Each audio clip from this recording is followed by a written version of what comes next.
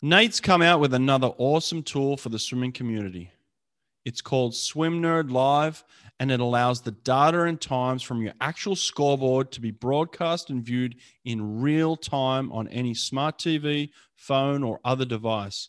It has all the information you're looking for: event, heat, lane, name of swimmer, times, and places. One click on any device, and they're watching your swim meet live in real time. Go to swimpractice.com to learn more. Okay, Bill Sweetener, welcome to the podcast, mate. How are you? Good, Brett. Good to catch up. Yeah, good to see you. It's been a little while, huh? Very. Yeah. Not more than a little, but good. Yeah, too long. Mate, just got the news that Nort Thornton passed away. I'm sure you know Nort pretty well. Nort was one of my great friends. I had a Churchill scholarship, and I spent about 6 weeks with Nort way back in 1981, and I've remained great friends with Nort since. Nort gave me an education by sharing his experiences. I sat with Nort every day at the Olympics in Spain, and we talked. What he could give me, what I wanted from Nort, was any information on speed and sprint events. Right. And as you know, at that stage, he said to me he only came to the Olympics to watch Alex Popov swim because he had Matt Biondi, and he felt that they were going to clash frequently. Matt being the older of the two, and Alex being the young pretender at that stage to get up and race. So we had great discussions. Nort is just such a close and dear friend. And him and Dick Angelo were two old guys, who were older than me, marginally, who were willing to share information. During that period I spent with Nort, I also spent it with Eddie Reese and Paul Bergen. So I had a great opportunity to learn from, in those days, and probably still are, the masters of our sport. Yeah. It's a great learning opportunity. Nort, the great thing about Nort, he was a good person and always willing to share. Yeah. And I caught up with him. I remember at Cal Berkeley with Nort, he arranged for me to buy my first ever Apple computer and bring it back to Australia. And the thing was about so big and so thick and bulky, but I bought it through the school there and was able to bring it back to Australia. So go back a long way with Nort, a great man, fantastic coach, good person. Well, rest in peace, my friend. We're thinking of you. Yeah, absolutely. The other thing, mate, I started this podcast about a year ago, and in doing this, in the time I've done this, we've lost another couple of legendary coaches that I didn't get a chance to get on the podcast, just like Nort. I'm kind of kicking myself. Don Talbot and Gennady Turetsky in the past 12 months have left us here as well. So, we're losing some greats. And so for me, this is a chance to talk to a great like yourself. And mate, when I read over your coaching resume, there's not many coaches who have coached from learn to swim to Olympic world records, gold medals, and then also taken on leading the charge of nations as well. I mean, it's incredible what you have done in the span of your career. Well, it's, it all started off in a remote country town in Australia, Mount Isa. My father was in the mining industry. I knew poverty. We had no money. And I started teaching Learn to Swim as a penalty from my father. And I still remember the first boy I taught to swim. His name was Anthony Spargo. Anthony had one leg, thalidomide child, and he knew more about learning than I did about teaching. And I found that all the way through my career, from Learn to Swim to Olympic champions, that if you're an intelligent coach, you listen to the people you're working with, and they will teach you quite often more than you will ever teach them. So I learned that early in my career, listen to the athletes, Right. because they have a depth of knowledge that you don't have. Because an old coach told me, he said, Bill, the athlete feels what you can't, and you can see what the athlete can't. Mm. So it's a combination, a sharing combination to develop and learn. So because of my poverty situation in Mount Isa, I started coaching as a penalty from my father, and it just grew from there, from teaching. But I always wanted to keep my roots in teaching. So I had business interests with a man called Phil King, who was the head track and field coach for Australia, and his wife, Debbie Flintoff, who won the Olympic gold medal in the hurdles in Seoul. So I had a long history of teaching. And I know it's not true, but I believe that if you had a teaching background, you have a better opportunity to become a coach. I think as a coach, primarily you have to be a teacher. Mm-hmm. If you can't teach, it's very difficult to coach. And Ben Titley, who great sprint coach, yep, would argue with me all the time because he never was a teacher as such. He never taught learn to swim. Right. So I listened to Ben, and Ben says, well, if I had to spend time teaching, it would be time away from the coaching. But he, when you watch Ben, he is a teacher. He does teach. So yep, I guess you don't have to have, as I had, a teaching background to become a great coach, but you have to be able to teach. Yeah. So it's a mixed message there. So yeah, no, absolutely. I would agree with that. How did you go from the learn to swim? When did you get the Olympic bug? How did you get to coaching Olympians? Okay, it was, I had a swimmer who lives in the United States now, Anthony Byrne. Anthony lives in the Chicago area, and I coached him to be, he was one of my first ever national representatives from Mount Isa. Right. Mount Isa had a great swimming culture, sporting culture, because there was nothing else to do. It's a remote country town. The company put a lot of money into sport and facilities. So hot, dry climate in Mount Isa, a lot of people swam. It was easy to sell a swimming mentality to people who lived where nothing else was happening. Yeah. And you had a good facility to teach and coaching. So Anthony, there was a few others, of course, that came along, and Christine Dallett, a girl who's now probably the best teacher I've ever seen, who runs Learn to Swim across Australia. And so that grew my base of knowledge. Remember that the old coaches, like myself, started out with experience-based knowledge. In other words, we had experience, mm-hmm, and we used that experience to gain knowledge. But the young coaches today have a much greater advantage, and that they have knowledge-based experience. In other words, they can learn before they experiment.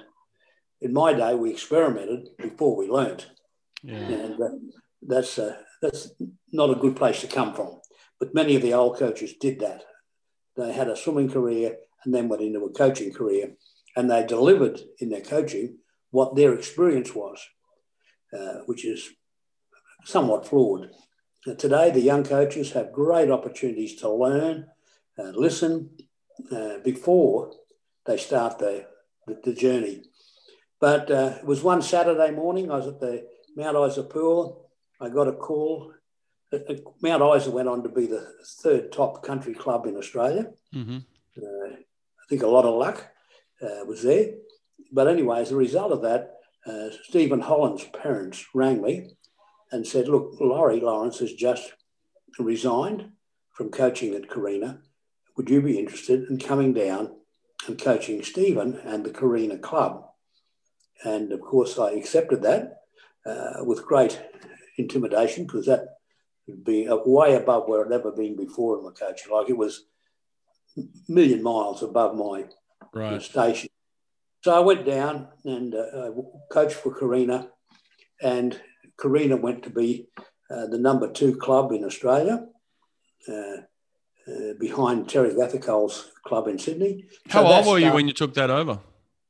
I was very young. I was 24 years of age, 25. Wow. Mm. I said 24, but my wife just corrected me. 25. She does that frequently. That's good. That's good. That's why I married her, because she knew more than I did. But 25, I guess. Yeah. So that was 1 year before the 76 Olympics. So Stephen had to go into the Olympics with a coach that was just learning the ropes. Mm. And learning the ropes from experience, not from knowledge. Right. So that started the journey. Luckily, since then, 1976, I've been blessed with having been a significant part of a podium athlete at every Olympics since then. And I feel blessed that I've had the opportunity to work with some really great people, coaches and swimmers. Sure, so absolutely. I've learned from every swimmer that I've ever coached. There's not a swimmer that's come through my corridor of learning that I haven't benefited from. I've tried to watch and listen and learn from every single athlete I coached. And I think the good coaches, the great coaches, have that ability to learn cumulatively from the athletes that come through their care.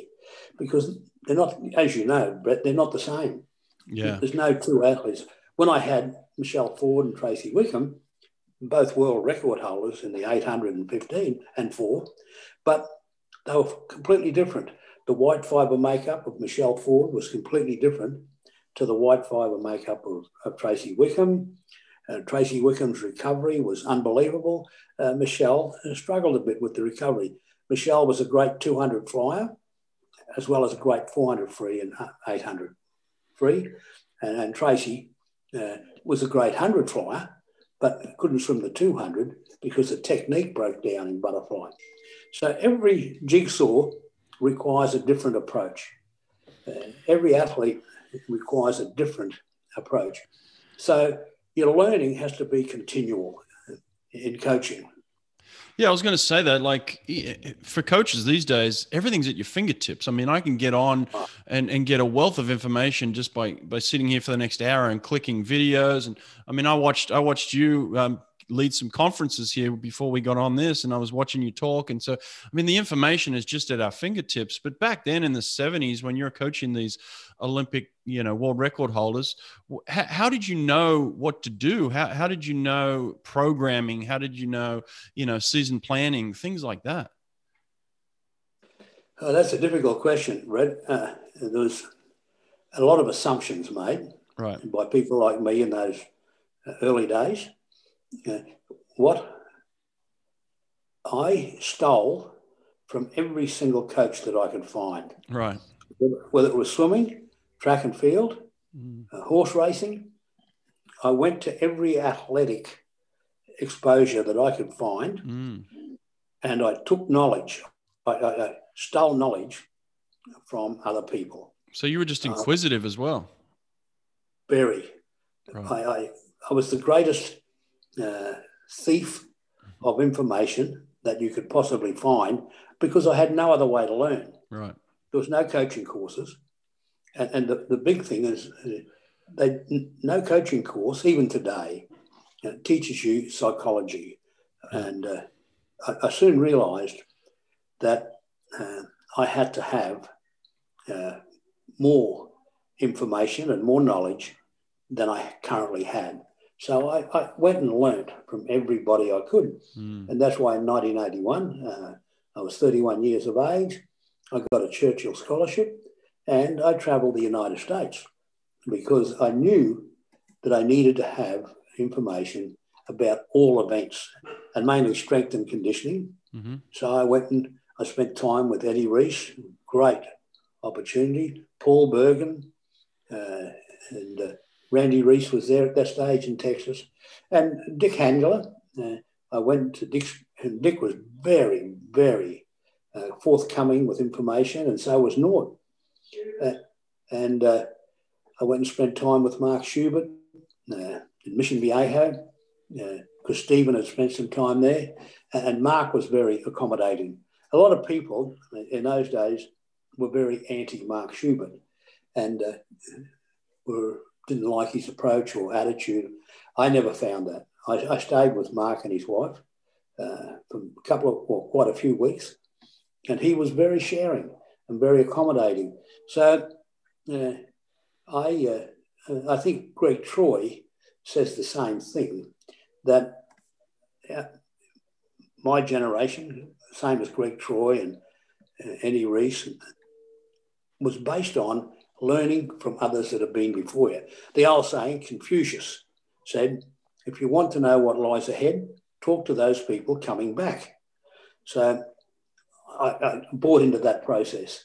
So I think stealing information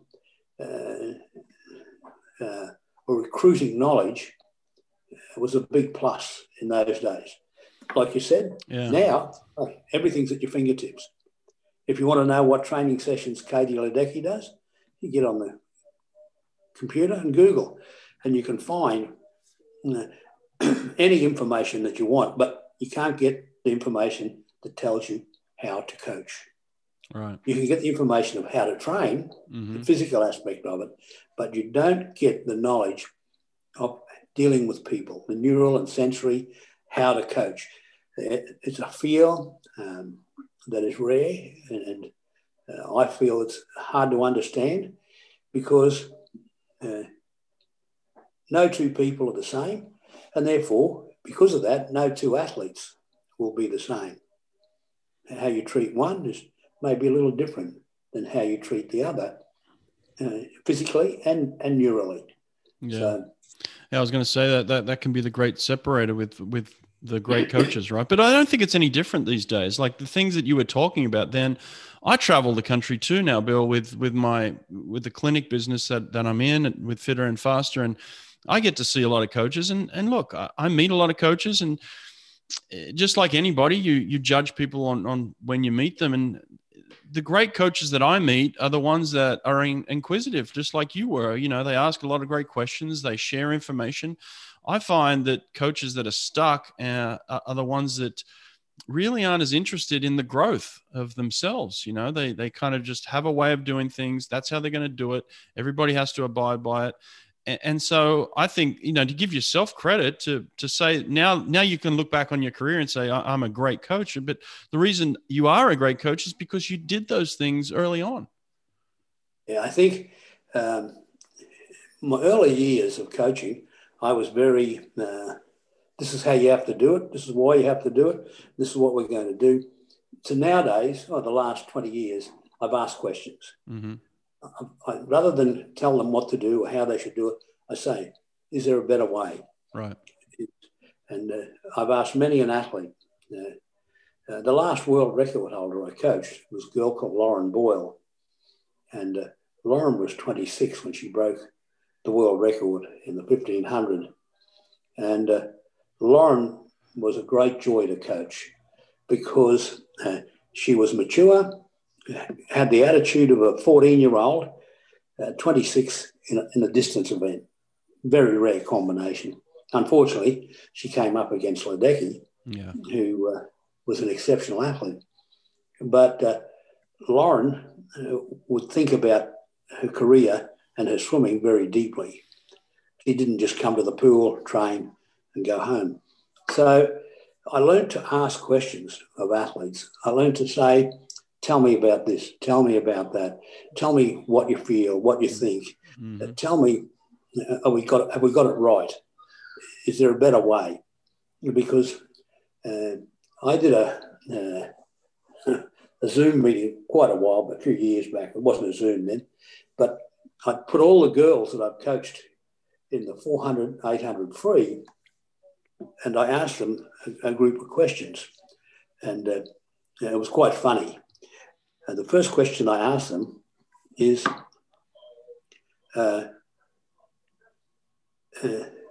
was I too hard or too easy as a coach? Mm-hmm. And the girls thought that was quite funny. And the response was, Bill, once all the jokes had settled down, the response was overwhelmingly, Bill, at the time you coached us, we thought you were way too demanding. Right. However, in today's world, we don't think you were. We don't think you were too demanding. We didn't understand it. And I thought, that's the problem. I've got to get them to understand. So that was my first lesson in later years. And the second question was, did you get your best result possible training with me? And the same question brought about the same humour in the girls. But they said, no, we think we got our best result training with you. So I thought, well, I got a positive response 2 out of 3 questions. I'm not going to ask the third one. One of the girls said, Bill, we're all grown up now. Ask the third question. So I said, given your opportunity in today's world, would you train with me again? If you had a choice, would you come back and train with me? Well, the response was completely negative. There was great, hilarious comments, but eventually they came back and said, yeah, we probably would, because we understand where you came from now and why you wanted us to live to a higher standard in the pool. So I think those 3 questions are questions coaches should ask their athletes when they retire. You should sit down with your athletes and ask them, did I do the best job with you as an athlete? Did I get the best result from you? If you're given a choice, would you train with me again? And brutally honest and hard, but I think that's where you learn from. That's where I learned from anyway. Yeah. So I wanted to know with each athlete, did I get the best result from? Did I achieve what you felt you were capable of achieving? And if the answer is no, and of course when they're retired, the athletes can be very honest with you.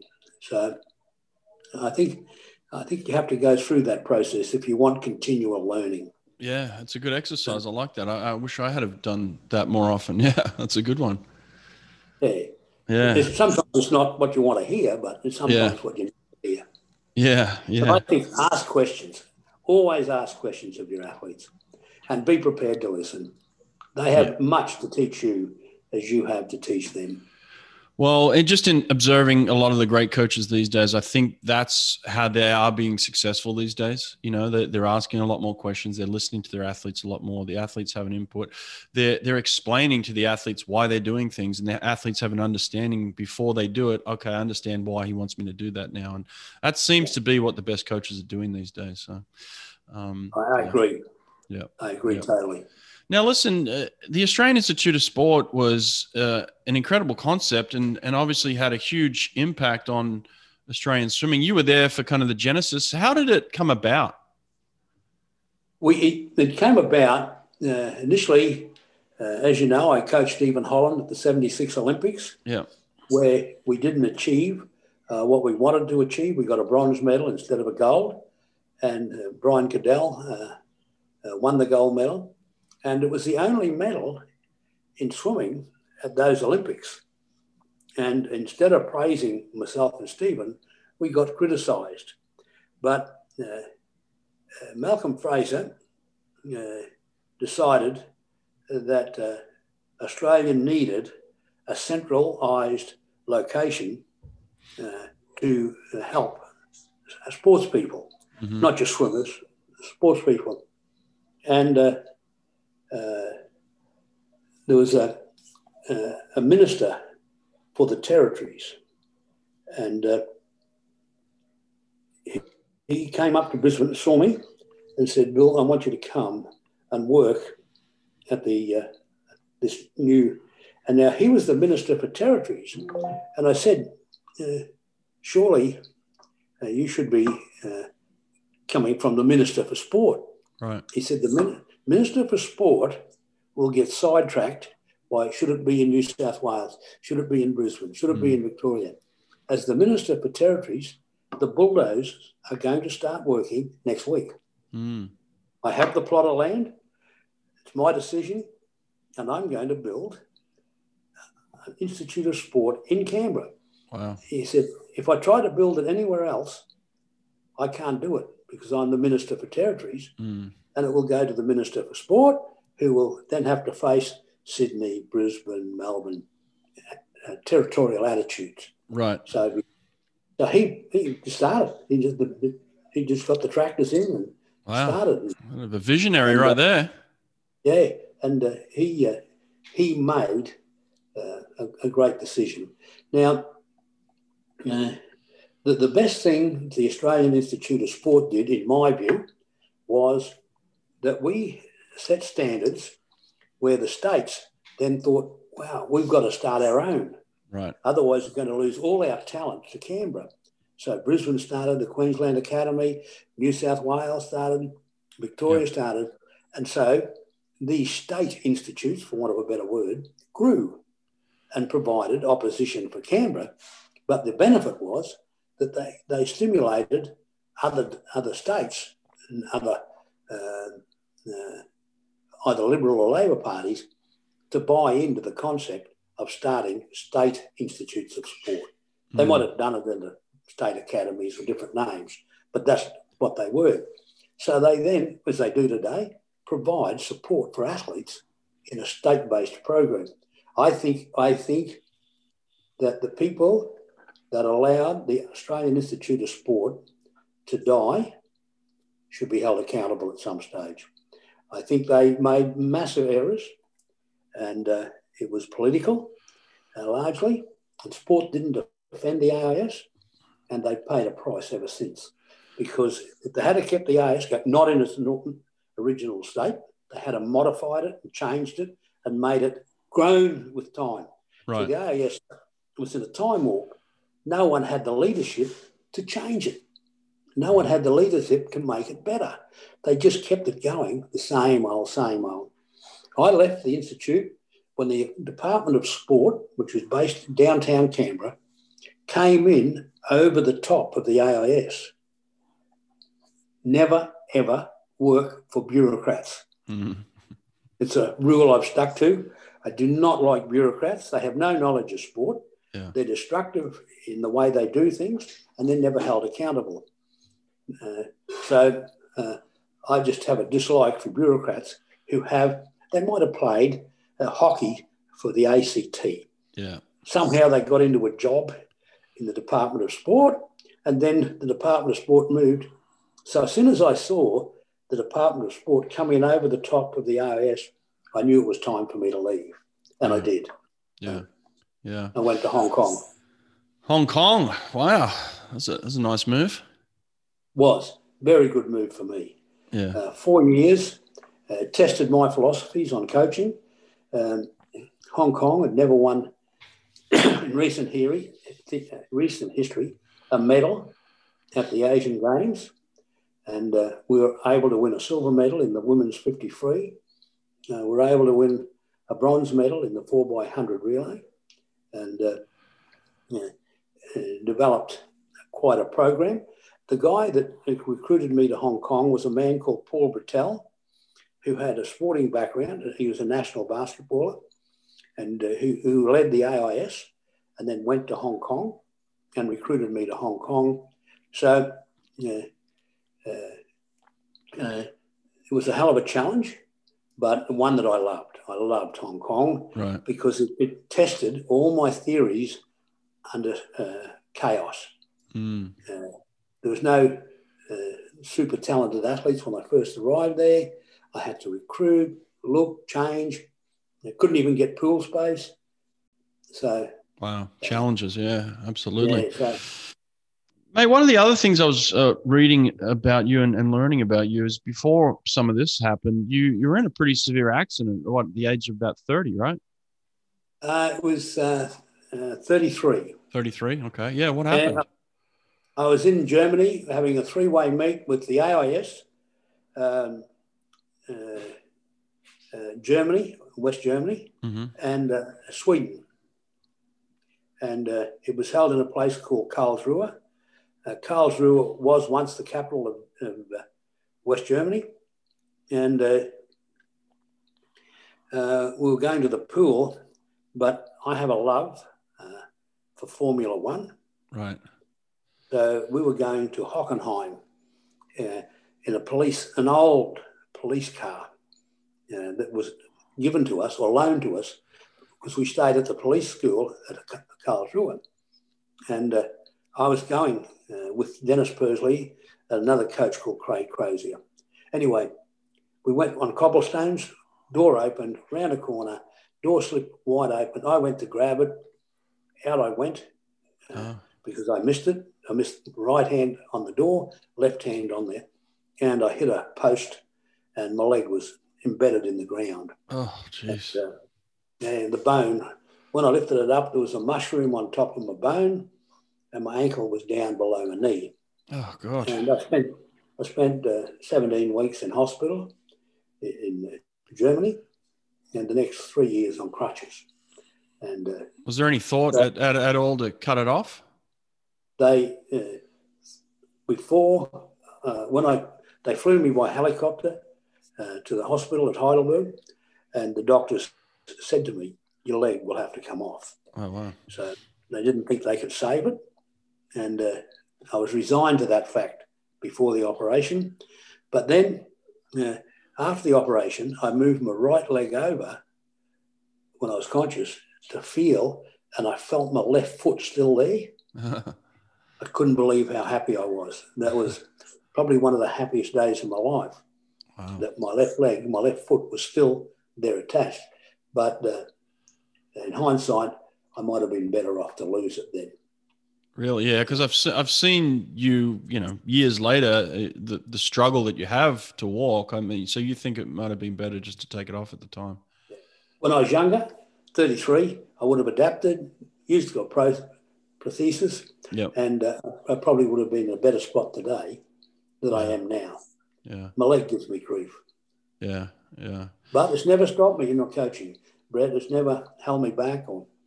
I actually heard you say that you learned a lot from it. It helps you grow. Absolutely. The learning from that accident, where I had to deal with adversity, I had to understand that. To deal with that injury in everything I did. I've never missed a day's coaching, if I wasn't in hospital. Right. So every time I wasn't in hospital, I was on the pool deck. Wow. So that teaches you. I was lucky I worked with a coach at the AIS called Ken Wood. Yeah. And then Bill Nelson, both great people, and they understood the battle I was going through. But I think the one thing coaches have to be is adaptive. If you haven't got an adaptive mentality, then the curved ball is going to win. The curved ball is always going to get you. And I had to deal with not allowing the curved ball to get me through my life. Yeah. Wow. Very well said. Yeah. I mean, life's not easy for anyone really, but especially when you're in an accident like that and faced with not being able to walk properly, that's extremely difficult. Yeah. I could never play with my kids. I could never swim again. I could never do things most normal people do. But I never blamed anyone. I never held anyone to account. I just got on with it and lived as best I could. Yeah. What was your relationship like with Don Talbot? I had a very close relationship with Don. It was fiery at times. We had a lot of... the funny story I tell about Don, and this is AIS days, Dennis Pursley was the men's coach and I was the women's coach. Dennis had superiority in that position. And Dennis wanted to outfit the gym with a certain type of gym equipment. Nautilus, he wanted. Right. Dennis wanted to fit the whole gym because Nautilus was the go in those days. And Don wouldn't sign it. Don had just done a personal ad for an opposition company with gym equipment. And Don wouldn't sign the document to give Dennis permission to buy all this Nautilus equipment, which is ultra expensive. So he said to me one day, he said, listen, you're good friends with Don. Why don't you go down and get him to sign this order form? Stupid. I went down. Everybody was in a very closed atmosphere. So I went in to see Don, knocked on the door, went in. I started giving him the sales pitch about how we should have Nautilus equipment in the gym rather than the equipment that he had done a personal ad for. I could tell he was getting agitated. It's not hard to agitate Don. And I said to him, Don, when I swam with Don. Oh, right. Oh, okay. And he always did this, pushed his finger into your chest, and it used to irritate the hell out of me.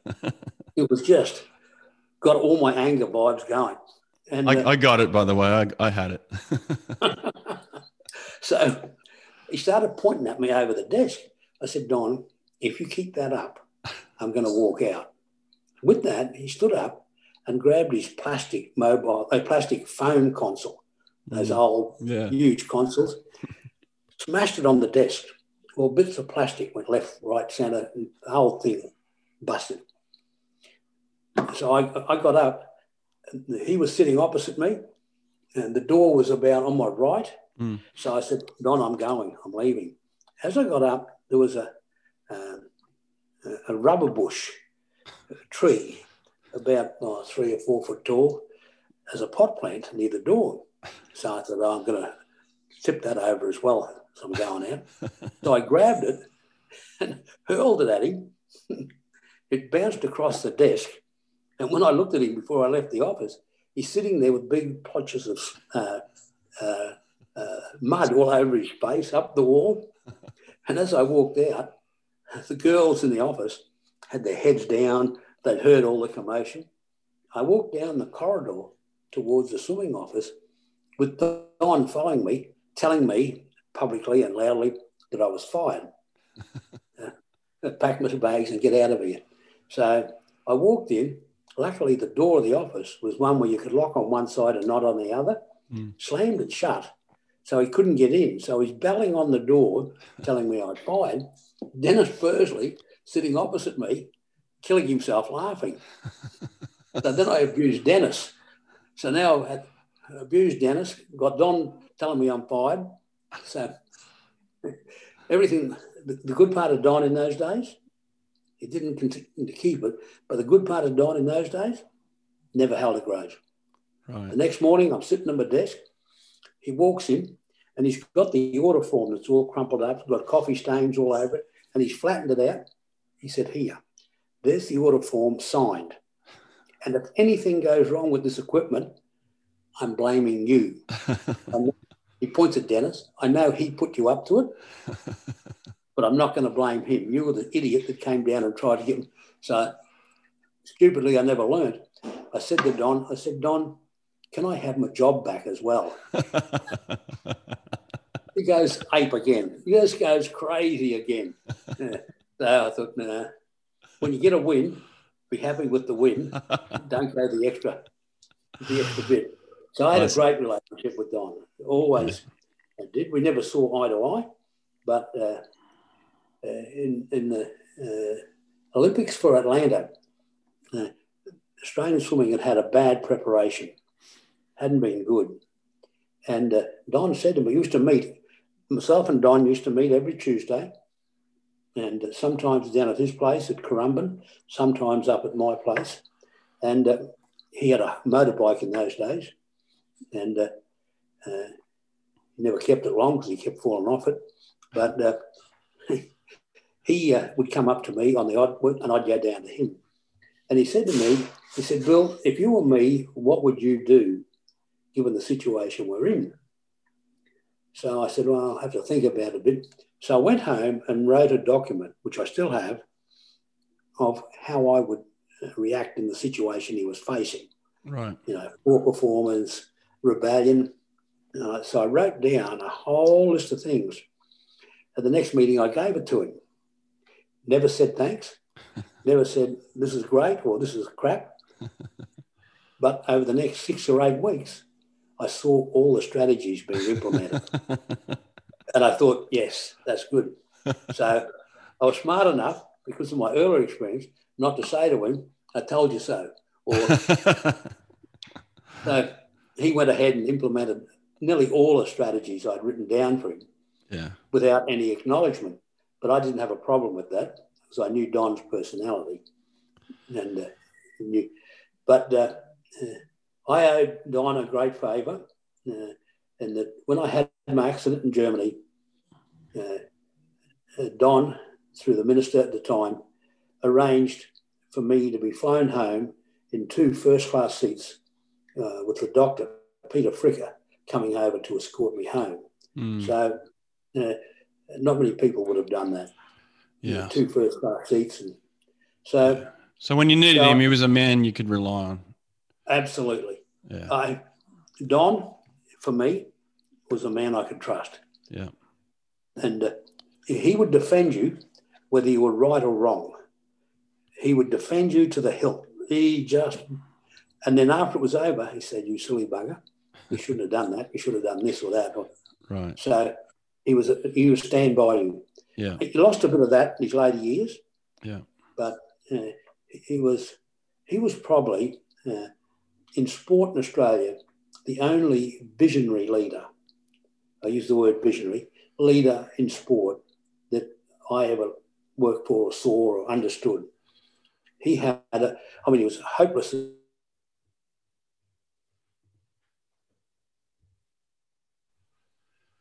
Well, Don had a vision. Yep. He wasn't good at logistics or organisation, but he had man management skills and vision like no other. And he was probably the only coach, only leader in Australian sport in my years that people say to me, "Who would you go and learn from?" Because I tried to learn from everybody. Yeah. Don had a vision about him and an understanding of people that few others had. Right. I can't think of another leader in sport, in Australian sport, not just swimming, during my time, that I appreciated and valued more than Don. Yeah. Yeah. Look, a lot of people at the time thought he was a tyrant, but we were becoming a team and becoming very successful. And when you look back on that time period, you think how lucky you were to be part of it. I certainly do. And look, we had other great people around like yourself. Don't get me wrong. I'm not giving Don all the credit, but certainly he was good at the time for Australian swimming. When I swam for Don, I went from Mount Isa down to train with Don. He had another swimmer down there from Mount Isa, a guy called Johnny Oravainen, a 400 IM swimmer. And Don was aware that I had no money, that my family had no money. On my 16th birthday, Don came to me and just gave me an envelope with a card in it, and no happy birthday or best wishes or anything. Said, "Here." So I opened it. Here were all the coaching fees that my parents had paid for the last 12 months. Wow. So he gave me back every cent that my parents had paid, coaching fees. So not many coaches do that. No. Not many people do that. So. No. Well, you certainly did have a special relationship then. It goes way deeper than just the norm, but that's pretty extraordinary. Mate, you've seen it all in terms of human performance, like coming from, Stephen Holland, like you said, to where we are these days with what people like Katie Ledecky and Caleb Dressel and these types of athletes are doing. How are we getting faster, and where is the limit? I don't think there's any limit. I don't want to think there's any limit. There probably is, but I just prefer to think there's no limit. I just prefer, if I put it, say, a limit, then that's where you're going to stop, Because I'm sure you thought there were limits 20 years ago, and then we've blown those limits out of the water, right? I never saw limits. I never saw limited opportunity or limits on physical performance. I don't think, for me, they didn't exist. Right. I might have been stupid, but I never saw limitations on athletes. I hate to hear coaches say, oh, they're not committed, or they not this or not that, or they haven't got talent. Right. Yeah. I hate that, because every child, every youth, every senior athlete you coach has potential. Yeah. It has unbelievable potential. If you can't get that potential, then it's you as a coach, not the athlete. Right. So I don't think there are limits. I just prefer not to think that there's limits. We thought Mark Spitz way back, the world thought 7 Olympic gold medals was the limit and his times were the limit. Well, hell, that wouldn't even make a final now. Yeah. So I don't think there's limits. I think we as coaches have had the benefits of experience and of knowledge. We've studied. I talk to Michael Bowl a lot. Michael Bowl and Chris Nesbitt and a couple of other coaches meet every Tuesday, the same as I used to meet with Don. And it's on the philosophy of Tuesdays with Maury. I don't know if you read that book. Right. It's Tuesdays with Bill. And I talked to Michael, Chris. Chris was my right hand in Britain and now runs the program at TSS. And Michael Bowl, who I've had a long, long relationship with, runs the program at Griffith University. And we talk about this frequently on Tuesdays. Solve a lot of problems in the world in Tuesdays. Nothing happens. Over breakfast or coffee? What are you guys doing? Coffee and a breakfast lunch situation. Right. Yeah, good idea. Usually, as coaches, we're having lunch and breakfast about 10 o'clock. Yeah. So I talked to Michael and Chris about limits and where it's going to finish and I think we all agree that while you're more educated with recovery, you're more educated with an experience with the cycle training during a week and the loading of work early in the season and the anaerobic approach to training and performance.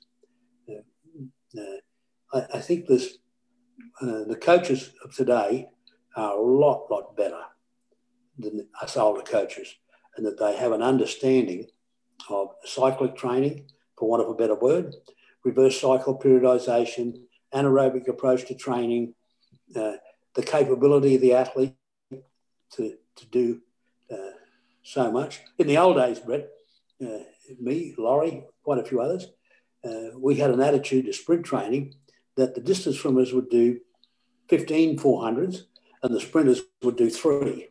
Yeah. So it wasn't a very good concept. But most of us didn't want to coach sprinters. They were too hard, too difficult. They didn't fit into the big squad process of having 200. I mean, when I coached Stephen Holland, I had 200 kids in the group every afternoon. Yeah. So specialisation didn't exist. I think today specialisation is the key.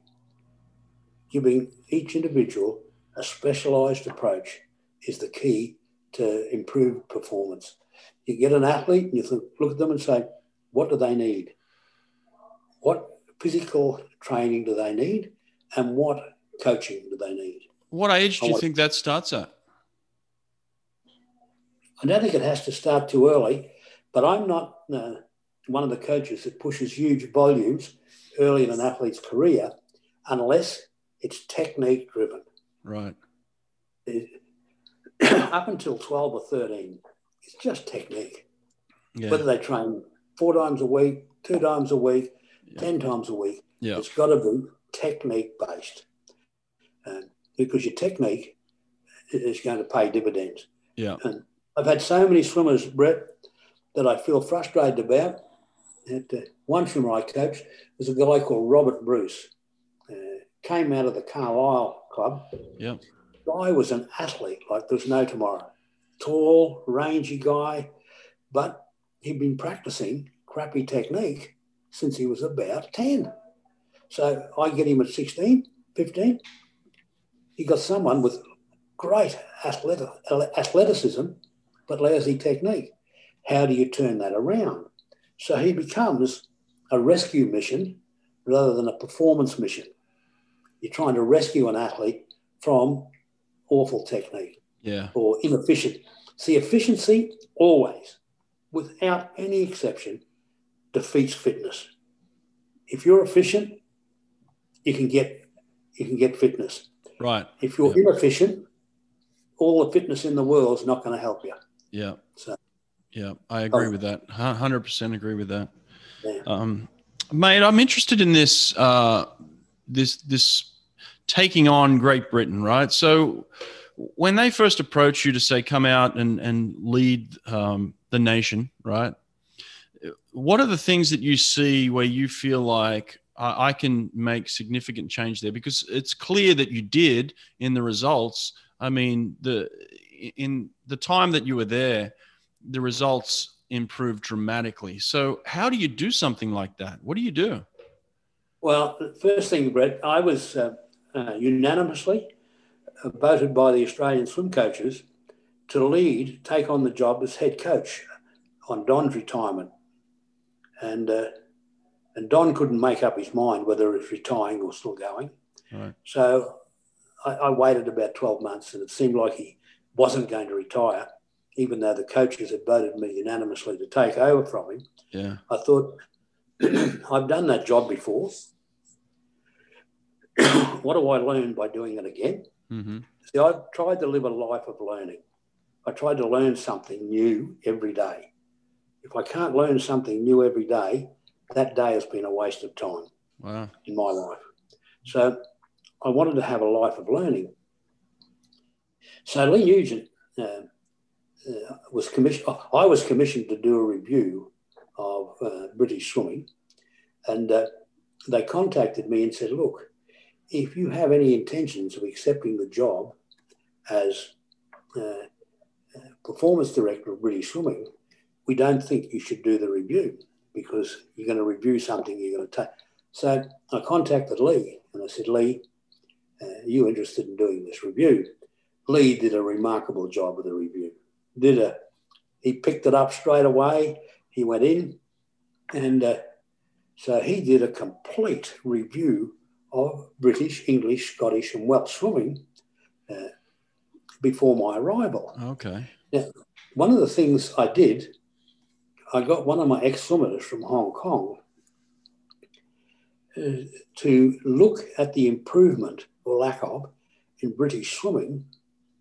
And I said, if they continue to improve at this rate, how long is it going to take me to get the result? And the result I wanted was a top 3 in the world. British swimming was nowhere near that. They were miles away from it. Yeah. And as a girl, and one of my ex-swimmers, she went through it, looked at Lee's report and went through it. And she said, Bill, at the current rate of progress, it's going to take 77 years for you to achieve what you want. And she said, even that will require steep improvement. Well, I knew then that I had to buck the system. I had a philosophy, and I still have, that you don't change anything by more than 10% at any one time. Otherwise, you end up not knowing what worked, what didn't work. So I thought, well, my 10% rule is not going to work. This is not going to. So when I went to Britain, I knew that the expectation was 77 years. I had 4. So after about 3, I thought, I'm going to have to accept the second term, which I did on several conditions, which they never stuck to. But I took on a second term, and the one thing I changed, I brought in a new group of young coaches, a vibrant group of coaches, Sean Kelly, Ben Titley, Dave McNulty, a whole group of young, bright, intelligent coaches. The only thing they lacked was experience. Right. I thought I can give them experience personally, and I can send them. And we had a process in those days. If you've got a swimmer on the team and you didn't make the team, you got 2 weeks at the American Swim Coaches Clinic and 2 weeks in a club program in the United States, or Australia. You could have a choice. Mm-hmm. I wanted them in a club program because we didn't have anything that resembled a university program in the United Kingdom. So I think that was the key. The funny story is that in my first month in Britain, I had to put everything I wanted to change through a thing called the technical committee. Right. The technical committee, I think, had 13 or 14 people on it, all officials, and a committee. Well, committees never work. I was going to say, that doesn't seem like that would work for you. So committees, I thought, nah. And these technical officials were all over 70 years of age. Mm. So they're living in the past. Yeah. So I sat through one meeting, had about 4 or 5 naps, ate a lot of scones, drank a lot of coffee, and my right-hand girl was there, Sylvia Armiger, whose husband is a coach in Loughborough. I said to Sylvia, the next meeting, I want you to buy 13 or 14, these little cameras, disposable cameras, vases, and bunches of flowers and a box of chocolates. So the next meeting I stood each person up, got them to take photos, get their box of chocolates and say, I want to thank you for everything you've done for British Swimming, but don't come back. I don't want to see you again. I've got to replace you with people who, and I have a philosophy, Brett, you never work for a board who doesn't desire winning more than you desire success. If the board isn't passionate and dedicated to winning, you have no chance. Yeah. So eventually you're going to clash with them. So anyway, I replaced these old guys and girls, ladies, on the technical board with a group of driven coaches. Right. But I didn't put the old coaches on. I put the young, enthusiastic coaches on, the Ben Titleys, Dave McNulty, these coaches on that committee. And of course, it caused a revolution. Yeah. The old coaches were beaten up about it, the officials. As it turned out, Brett, my greatest support base in the United Kingdom for change was these old officials. Because when I tell them not to come back, I said, but I'm going to come to you. I'm going to come whenever you want me to your area, your district, and run a clinic there. Mm. So you can go back to your district knowing that you're not wanted at this meeting, but you can say to your substitute there, he's willing to come and do a clinic for us. I've been able to secure bills. So I did that religiously. Wow. And I'd do it at national championships. I'd have a group of these places, these districts or clubs, and I would do a presentation. So I respected them. Right. Way above the station.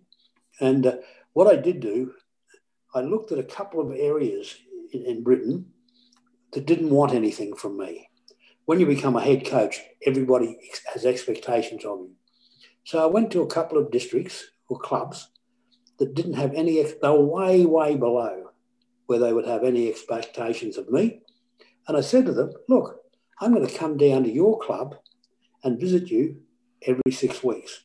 I'm going to spend 2 to 3 days here, and I'm going to work with your coach and your athlete. And, these are way below. What it did, it gave me an ear to the world in Britain. Because they would say, Southern Districts is a bit irritated with you because you didn't do this or you didn't do that. Right. I could then address the weaknesses in my system. So I didn't think my system was going to be 100% right for Britain. I was aware that Britain was different than Australia, but this way I could stay in touch. And then I appointed John Atkinson, who was a POM anyway, because I worked with him in Australia, and he had the same ability to read British swimming better than I could. So I made up for my weaknesses or lack of understanding with people who did have it and got them on side. Right. I was going to ask you that. I was like, do you feel like you're a good delegator? I feel strongly that I am probably the best delegator in the world. Many will argue with that, but I understand that if you want something done, that you have a limited time and influence. Yeah. And you can't do everything yourself. Right. I gave that advice to Alan Thompson when he was the head coach of Swimming Australia. I said, Alan, you're trying to do too much. You're trying to do everything. Yeah. And if you try to do everything, you're going to do some of them badly. They're not going to remember the good things you did. They're going to remember the bad things you did. So if you delegate, you don't have those issues.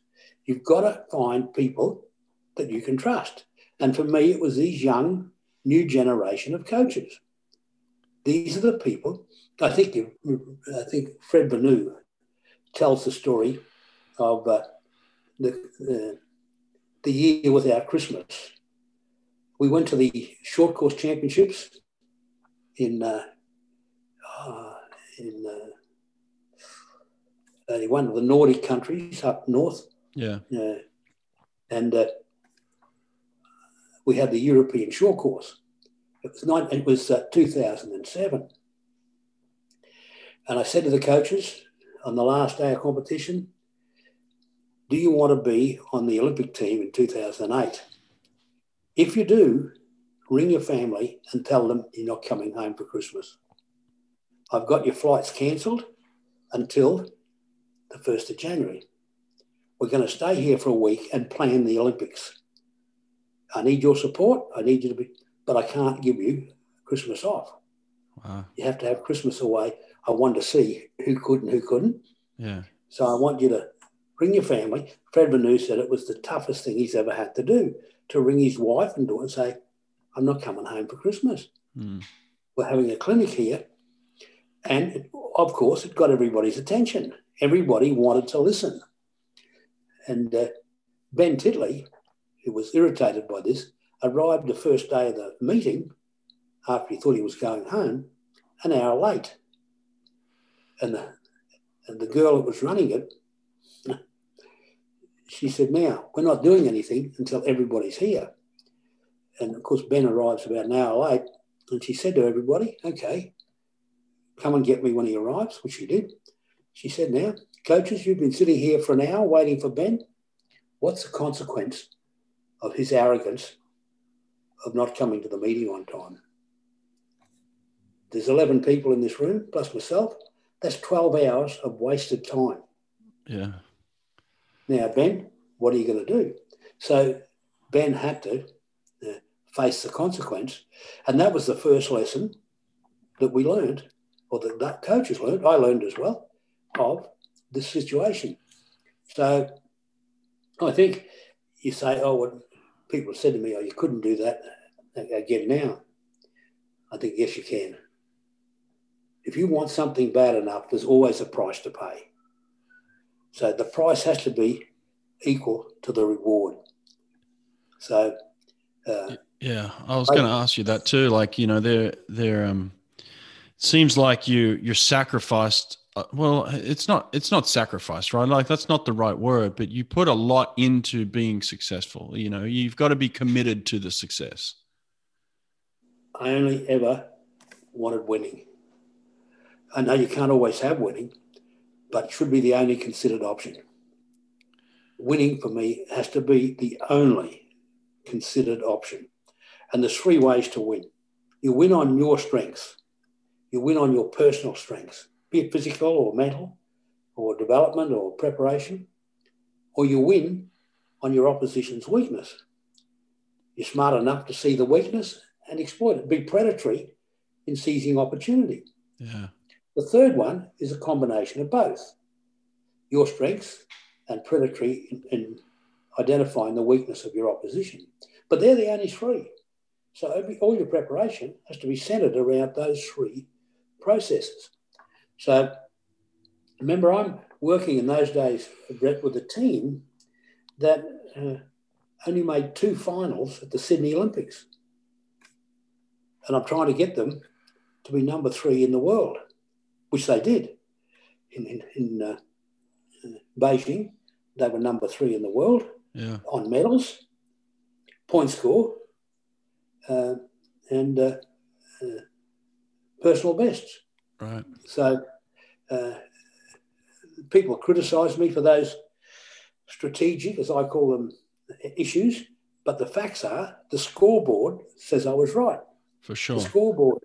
But it was only right because these young coaches, these young, enthusiastic, special coaches bought into the process and believed in me and went with me. If they had not gone with me, I wouldn't have been able to achieve it. Yeah. It was achieved because of the buy-in from a new breed of coach. Yeah, absolutely. And it showed in the results. And I'm interested in that because it's fascinating for someone to come in and you know, they talk about culture change and culture shift within programs that aren't doing well. And so how do you affect culture and how do you change culture? And I guess it's certainly a process, but you didn't have time to sit and wait for all those years for it to happen. You had to make it happen, but you had to have that buy-in as well. And it seemed like that there was a built-in accountability within that as well. Everybody, from the girl in the office doing the mail-outs, was accountable and responsible. Right. Everybody. The Formula One driver, Vettel. Yep. I don't know if you're familiar with Formula Sebastian? One. Yes. Every time he had a win, he sent everybody in the office a thank you note with a box of chocolates. Mm-hmm. From the little girl who sat at the reception, who didn't even know what Formula One was pretty much, everybody got a thank you note and a box of chocolates. Wow. You made them part of the success, but you didn't make them part of the failure. Schumacher said to me, I worked with him a bit, he said to me, Bill, when I win, the team's responsible. When I lose, I'm accountable. Right. Pretty strong statement. Yeah. Very strong. I think if you can develop that into your team, it all comes back to attitude. You know, if you can change attitude, you'll change culture. If you try to change culture without changing attitude, no chance. Right. So accountability and responsibility for character and attitude will give you what you want. Yeah. Well, mate, we had an experience together. I can't remember the exact competition. I know we went to a world short course. You were the head coach of that. Yeah, it was I think it was maybe 99, was it? Something like that, yeah. Yeah, we had one experience together. And one of the things that really sticks out to me is, like, I'd heard things about you. You know, everyone had an opinion on the leadership, right? And so I'd never really met you, but I do remember this. When you came in as the head coach, I remember you respected me as an elder swimmer at the time, and also somebody that was a sprint swimmer. And I remember you telling me that it was that process of, like, listening. Like, I don't know as much about sprint, so I'm going to trust you, Brett. I trust you to get the job done. I'm not going to try and tell you the way I want you to do things. It was like, I trust you to do it. I'm here to help. And I really appreciated that. That's something that's stuck with me for a very long time. That's great, Brett. That's good. I think that's the coaching attitudes that are required today is know what you know what you don't know, but listen to people who do know. Yeah. So, a lot to learn. I've always believed in that. So, yeah. Great. Well, mate, listen, I've held you up a long time. I really appreciate you sharing all this. This has been awesome. It's great to catch up again. Yes. It's after so long, Brett. It's great. Yeah, too long. But you've had a great coaching career, mate. You should feel good about it. Well, listen, I got lucky a little bit because, look, I was part of a team, but I was part of a guy, you know, a guy's performance who won a gold medal just 2 years into my coaching career. You know, so I started coaching in 2006 with David Marsh, under David Marsh at Auburn, and then he let me work with this young kid by the name of Cesar Cielo and trusted me. And then 2 years later, he ends up winning the gold medal. So look, I don't profess that. And then I get this thing from Asker to say that I'm a level 5 coach. And I was like, I've only been coaching 2 years. I'm not level 5. Like, come on. So I was under no illusion that I didn't have the experience. You know, I knew what I knew, and I had a connection with a certain swimmer, but it was a long road beyond that of just gathering a lot of knowledge and a lot of, a lot of learning along the way. I certainly was not a master coach after 2 years. That's for sure. Yeah, but Brett, the thing that you just said, connection. Yeah. You had a connection with the athlete. Yeah. That's so important. Yeah. That's so important. That was the biggest key. Yeah. It wasn't so much what I knew or how we were doing it. It was more of the connection we had and, just trusting him trusting me. So, yeah. But listen, what were we going to say? I think coaches, you have a choice, change-based improvement or improvement-based change. Mm. So if you've got improvement, then that gives you a reason to change things. If you change things hoping for improvement, doesn't always happen. So you went with the athlete on a basis of improvement-based change. You saw him improve and continued to develop those strategies. Yeah. Something that very few coaches can understand or address. They try to change things hoping for improvement, or they get improvement, whichever way they get it, and then they change things to redevelop that strategy. Yeah. So I always look for improvement-based change. Yeah. So if athletes retire and get out of the sport, not because they don't win gold medals anymore, but because they fail to improve. Yeah. So your job as a coach to understand that process. Yeah. Anyway, congratulations, mate, on all you've done.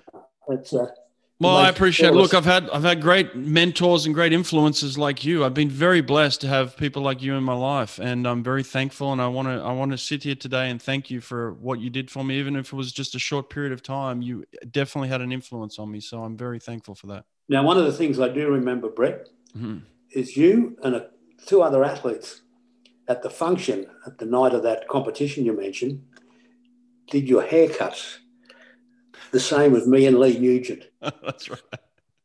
You remember that? That's right. Yeah, that's right. That was so funny.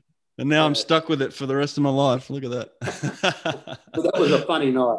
We did. We had a lot of fun. It was, and you provided an opportunity for us to be loose, and that's what brought out the best in us. It was a fun competition because of that. So, yeah, loved it, mate. Yep. Good to see you, mate. Take care. Okay. All the best, Brett. Keep up the great work, mate. Thanks, Bill. Take care. Great example for coaches around the world. Appreciate you, mate. Take care. Bye-bye. Thank you. Bye.